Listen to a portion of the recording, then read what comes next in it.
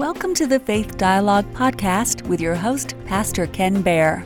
Are you ready to swim in the deep end of the Bible pool or climb to the top of Faith Mountain? If so, open the eyes that see, those ears that hear, and a heart that is receptive. Get your cup of coffee and your Bible as we begin. Welcome to our study today. I'm Ken Baer, one of the pastors at Celebrate Seniors. Celebrate Seniors is a ministry of Faith Dialogue. Today, we're going to be talking about another parable. We're going to be talking about one of the stories in the Bible that you're likely very familiar with. In this parable, we're going to find a man on a dangerous journey, and through his misfortune, Jesus is going to reveal some truths about the kingdom of God. The story is found in the Gospel of Luke, the third Gospel. You have Matthew, Mark, and then Luke, chapter 10, beginning in verse 30 through 37. The parable I'm teaching today is the parable of the Good Samaritan.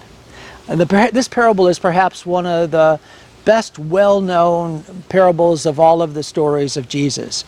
You know, there are 46 separate parables of Jesus, and we like teaching through them. They're the words in red. They're the words that Jesus spoke. He often spoke in parables, and he did that because they communicated very well.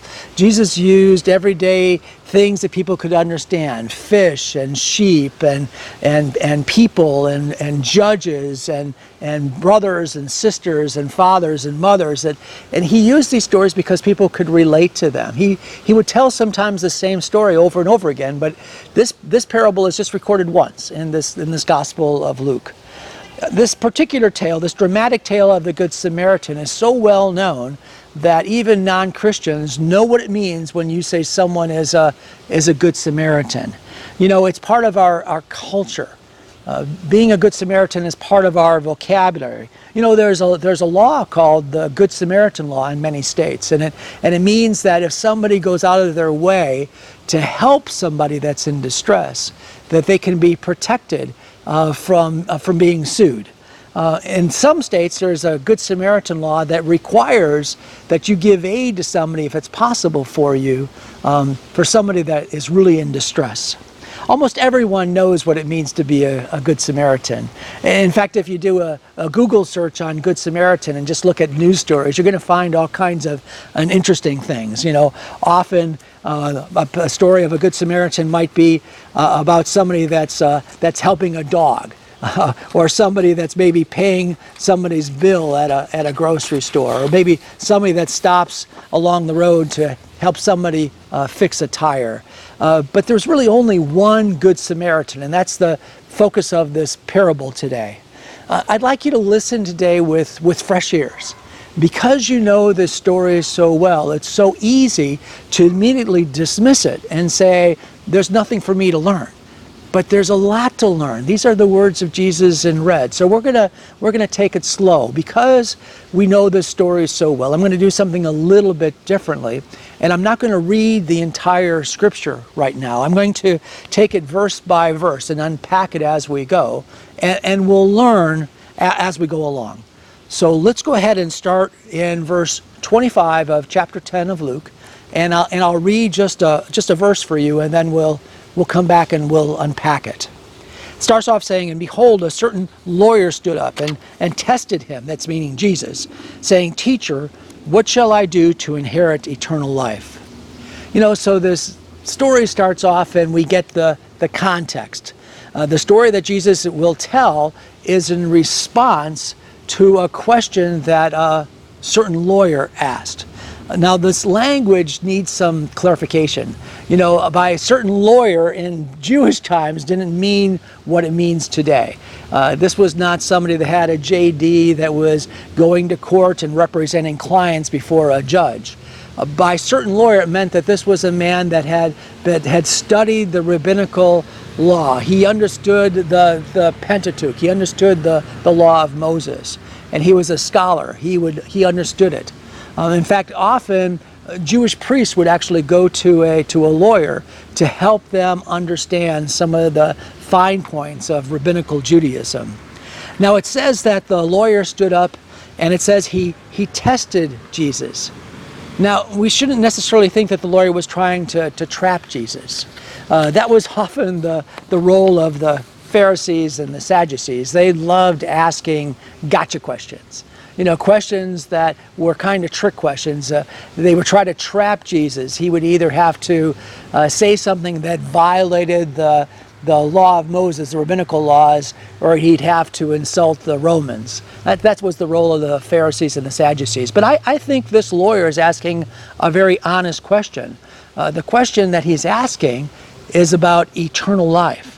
So I'm going to jump to the punchline, the meaning of this entire parable, and tell you that this whole parable is actually about eternal life.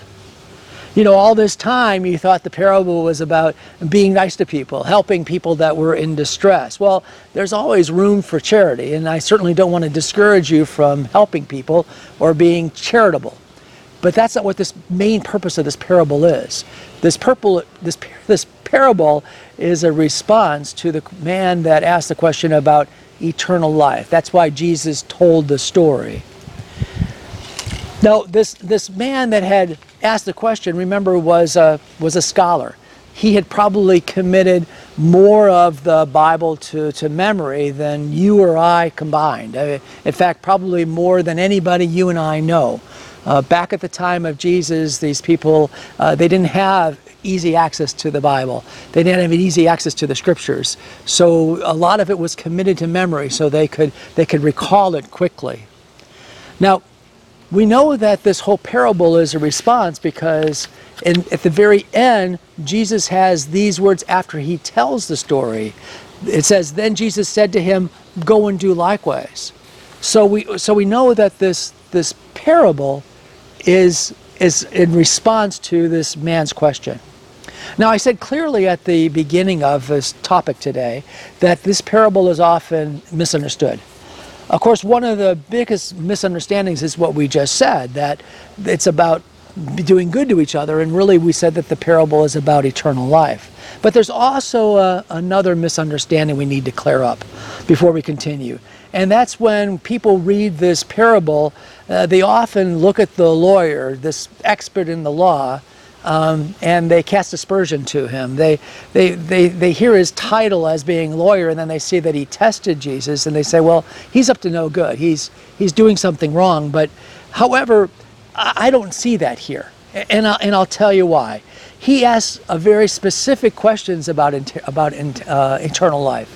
He says, "Master, how can I inherit eternal life?" He didn't ask the question, how do I get eternal life, or how do I earn eternal life? Inheriting is actually very, very specific. It has some ramifications. One of the ramifications is that you only inherit something until after somebody dies. A few weeks ago I did the parable of the prodigal son. And in the prodigal son, we said that the question that the request that the prodigal son had to his father was, "Share your inheritance with me," was shameful. That was because inheritance was given after somebody died. He was basically saying, "Father, I wish you were dead." So this lawyer is not asking that question. He said, "How can I inherit eternal life?" There's one thing else also about inheritance is that you don't work for inheritance. It's not something that you earn. It's something that's been given to you. It's a birthright. It's because of whose you are is why you get the inheritance. So contrary to what many believe, this lawyer was not thinking of some form of salvation by works, of earning his way into heaven. He wanted to know about eternal life and in the kingdom of God. So let's go on. The very next verse, verse 26. Jesus continues. He says to him, "What is written in the law? What is your reading of it?" So he answered and said, "You shall love the Lord your God with all your heart, with all your soul, with all your strength, with all your mind, and your neighbor as yourself." Wow, what a great response. This was a great summary of the law. What he just said summarized the entire Ten Commandments. We think of them, the Ten Commandments, correctly as being written on 2 tablets, and that's a good way to think of them. About half of them, written on 1 commandment, have to do with your obligations towards God. It had no other gods before me, make no graven image, don't take the name of the Lord your God in vain, and remember the Sabbath. The other half, actually 6 out of 10 of the commandments on the other stone, on the other tablet, are about your responsibilities not to God but to man. Honor your mother and father, don't murder, don't commit adultery, don't steal, don't lie, don't covet. Your responsibilities to your fellow man. And so this man had answered correctly when he said, love the Lord your God with all your heart, your soul, your strength, your mind, and your neighbor as yourself. It was a great summary. Jesus commends the lawyer. Let's look at the next verse, in verse 28. And he said to him, you have answered rightly. Do this and you will live. But he, wanting to justify himself, said to Jesus, and who is my neighbor? So let's pause for a moment and unpack these responses, both the response of Jesus and the response of the lawyer. First, Jesus not only commends the lawyer, but then he adds to his commendation a promise. He says, do this and you will live. You know, this is a promise of the law, all given to the people of Israel. They were told that if they followed the law, they would prosper, they would do well. In the book of Deuteronomy, it says, therefore hear, O Israel, and be careful to observe it, that it may be well with you, and that you may multiply greatly, as the Lord your God, your fathers, has promised you, a land flowing with milk and with honey. Now notice secondly the response from the lawyer after Jesus commends him. The scripture says, but he, wanting to justify himself, said to Jesus, and who is my neighbor? The man had summarized the entire law. And I mentioned that these 2 commandments, to love God and love your neighbor, are the 2 tablets of the law. However, the mistake that most likely this lawyer made, and many of the religious Jews at the time were making, is they believed that they could fulfill the first tablet. All of the requirements of loving God and honoring God and not honoring or not worshiping false gods. Now, that's a surprise when you think of it, when you think of the history of the Jewish people. You know, how did the Jews believe they could actually do that? We saw that they had, and they knew their history, there were centuries of idolatry, the worship of other gods, and ultimately sent both Israel and Judah into captivity by Assyria and Babylon respectively. Despite that, the Jews thought that they've got the first tablet covered. They needed help on the second one, which was summarized in love your neighbor as yourself. Love your neighbor, which is not a commandment, but it summarizes the responsibilities we have to our fellow man. So that's why this lawyer asked the question, who is my neighbor? He wanted to narrow down and figure out exactly what his responsibilities to his fellow man was. So Jesus continues, verse 30. Then Jesus answered and said, a certain man went down from Jerusalem to Jericho and fell among thieves, who stripped him of his clothing, wounded him, and departed, leaving him half dead. So the question is asked by the lawyer, and Jesus responds with the parable, a story. He describes a man going down the road from Jerusalem to Jericho. We're told that this route was especially treacherous, dangerous, because it not only curved through rocky areas and it was difficult to travel, but also there were bandits along the road and many places that it was easy to be ambushed. Unfortunately, and not uncommonly, this traveler fell into that problem, and he was attacked and left half dead alongside the road. After the robbers were through with him, the man was helpless. He was naked, half dead on the side of the road. So here's the first question I have for you. What's the difference between half dead and dead? It's not a trick question. It's a legitimate question. The scriptures say that he was half dead. Well, what's half dead mean? Well, I believe that it means that he was dying. That given time, if he didn't have any assistance, he would be dead. Now, the other thing about being half dead is pretty obvious. We're not talking about a man on the side of the road taking a rest, taking a little siesta, not talking about taking in the environment, relaxing, waiting for a friend, sitting quietly or enjoying the day. This man is half dead. likely crumbled on the ground in some grotesque position, likely bleeding from a number of places.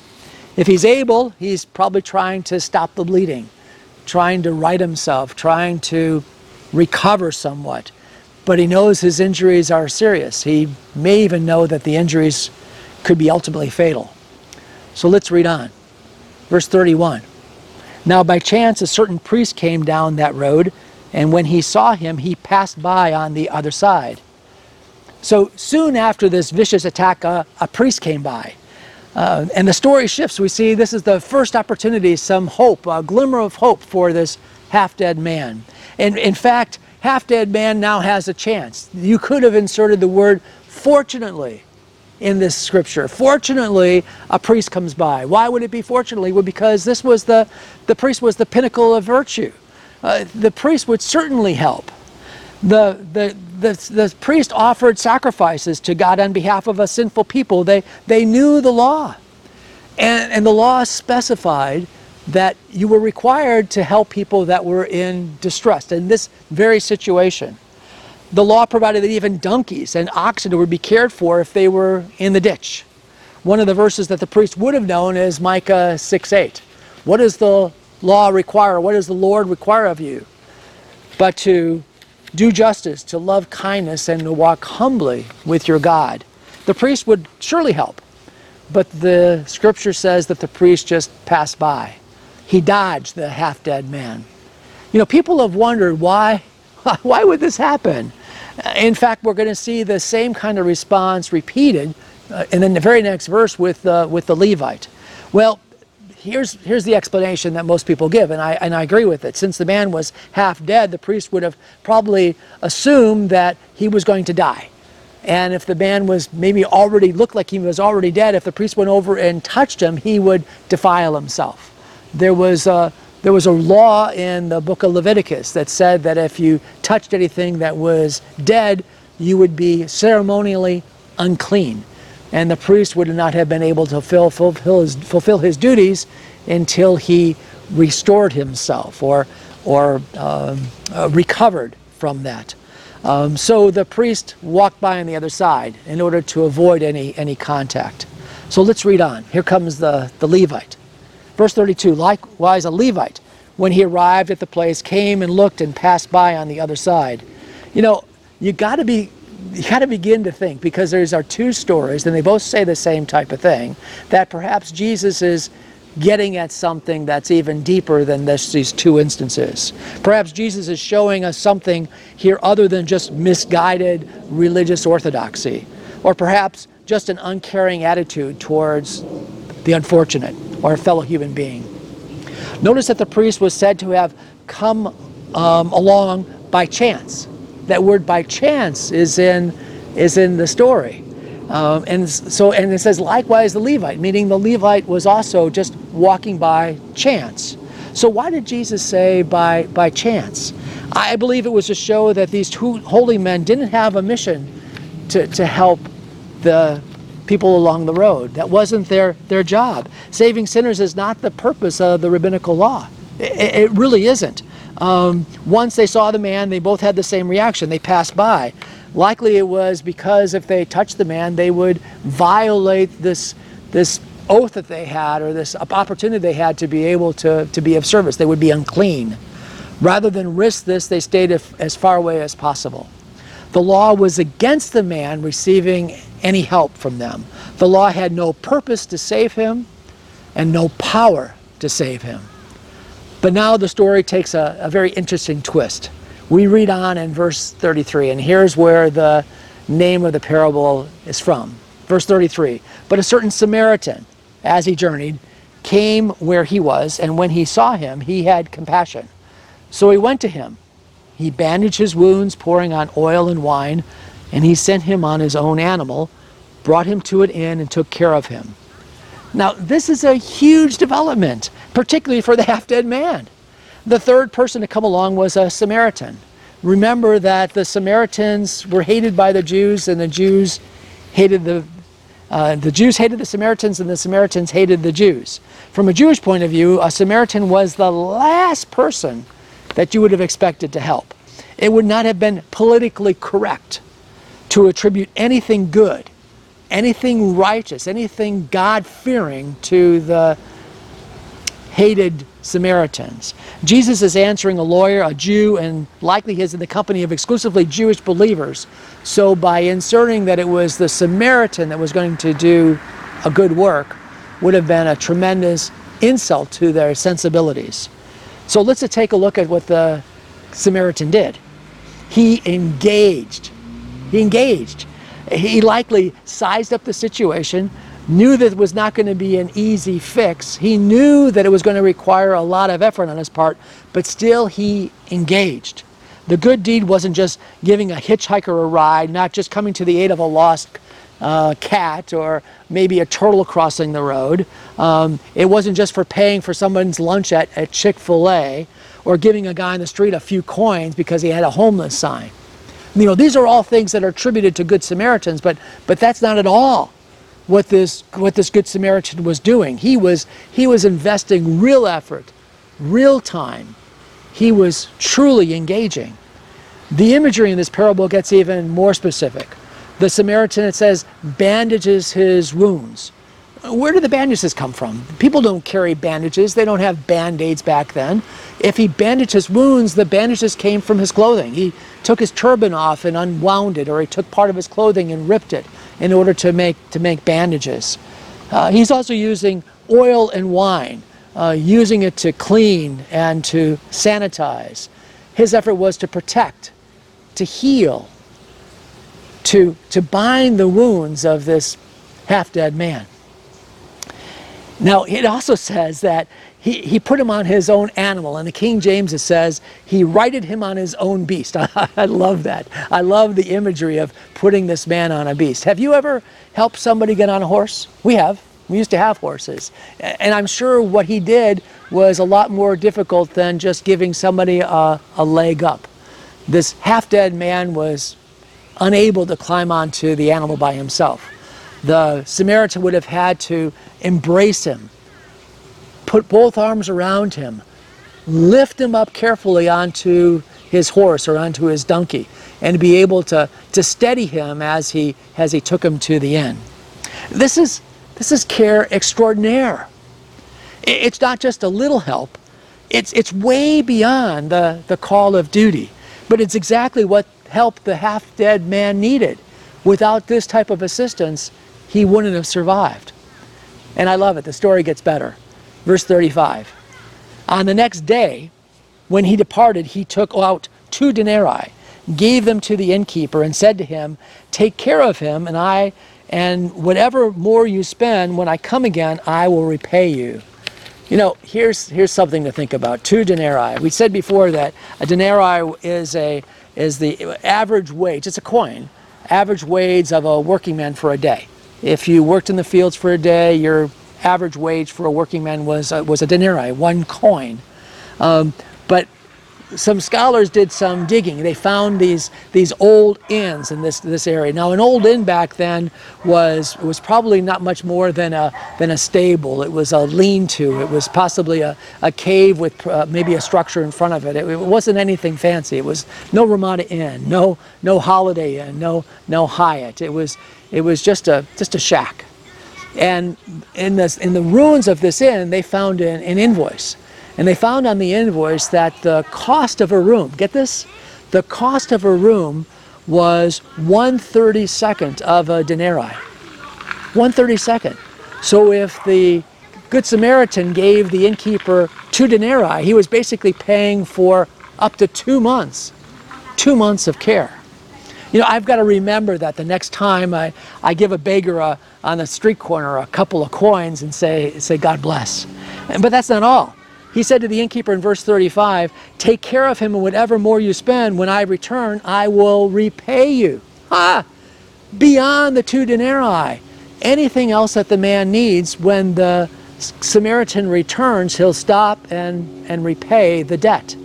I can tell you as a pastor that I've had more than one occasion to be able to take a person that claimed to be homeless and to be able to put them up into a hotel and give them the church credit card, not my credit card, the church credit card, and be able to pay for a couple nights.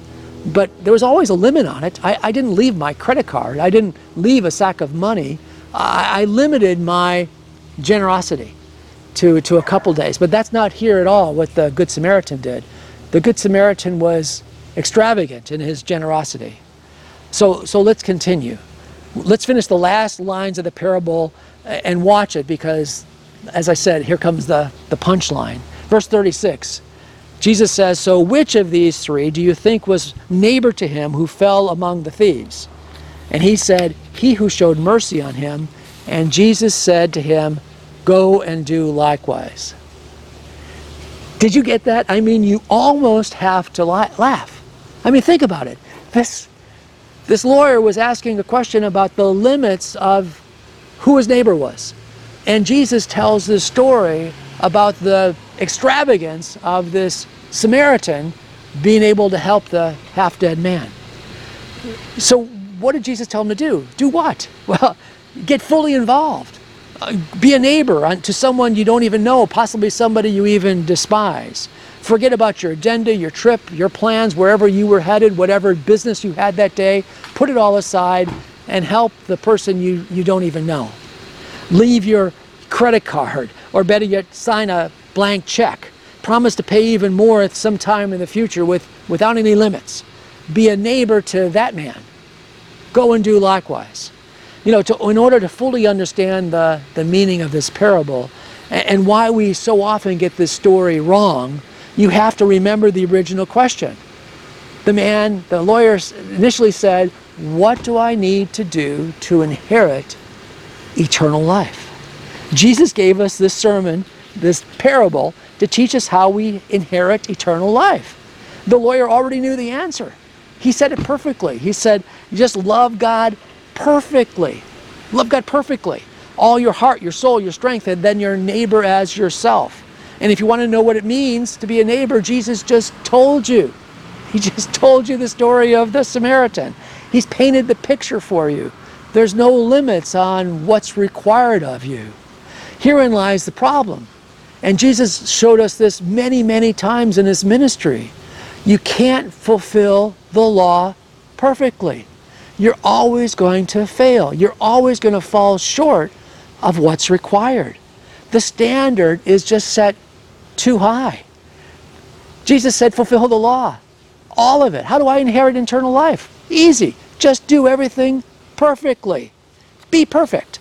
The fact is, this is a fictional account.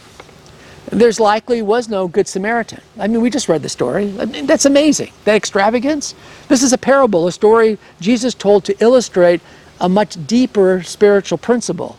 Jesus is telling us this parable that this is what it would take if you needed to really earn your way into heaven. You have to live a perfect life. It's not enough to just chalk up enough good points or have more good points than bad points. I used to always say God doesn't grade on a curve. I was a teacher. I used to grade on a curve all the time. There's no curve when it comes to God. It's perfection that's required. You know, in Matthew 5, Jesus talks about this very thing. He says this, he says, "You've heard long ago that was said to the people, 'You shall not murder, and anyone who murders will be subject to judgment.' But I tell you that anyone who is angry with a brother or sister will be subject to judgment. Again, anyone who says to a brother or sister, 'Raka,' is answerable to the court, and anyone who says, 'You fool,' will be danger of hellfire."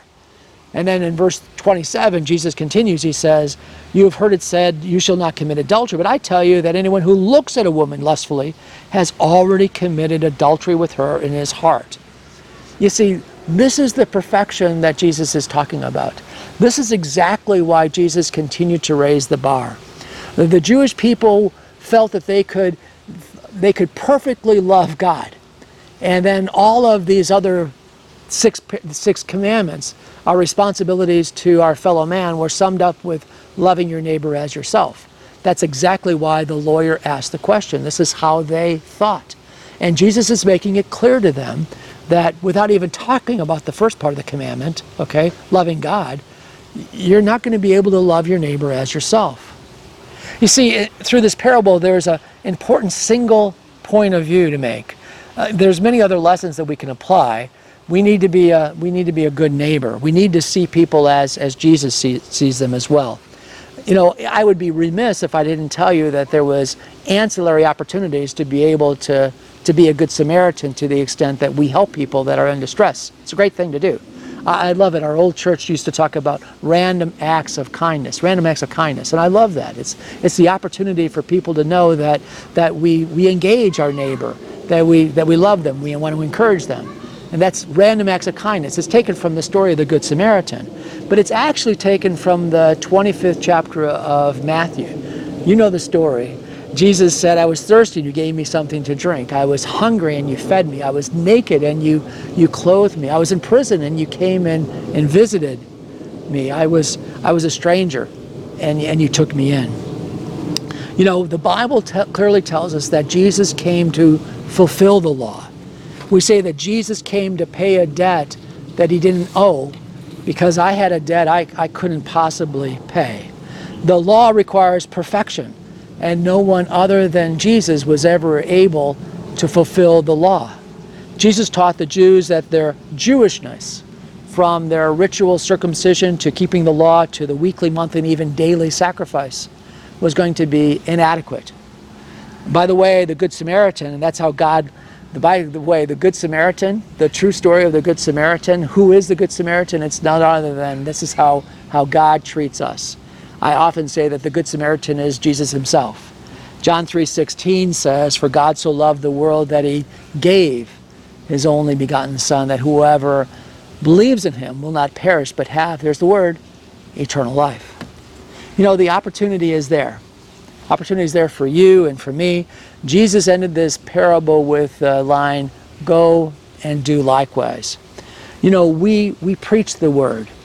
We teach the scriptures. And the scriptures tell us that Jesus was the Lamb of God. He is the sacrifice that was required. He was the perfect sacrifice. He paid the price once. He paid the price for sin once and for all, and there's no longer any sacrifice required for sin. He paid the price for my sin, for your sin. He paid the price, but he asks us to follow him, to go and do likewise, to believe in him. Once we believe, our sins are forgiven. The past is forgotten and we have eternal life. The very thing the lawyer asked for, Jesus provided by his death on the cross. Come to Jesus. Embrace the life that God has for you through Jesus. Let's pray. Father God, we want to thank you, Lord, for this parable, this wonderful parable of the Good Samaritan. We thank you. You've been listening to Faith Dialogue with Pastor Ken Baer, recorded live at Celebrate Seniors, a ministry of Faith Dialogue. You can listen to or watch all of the recordings at Faith Dialogue by going to www.faithdialogue.org.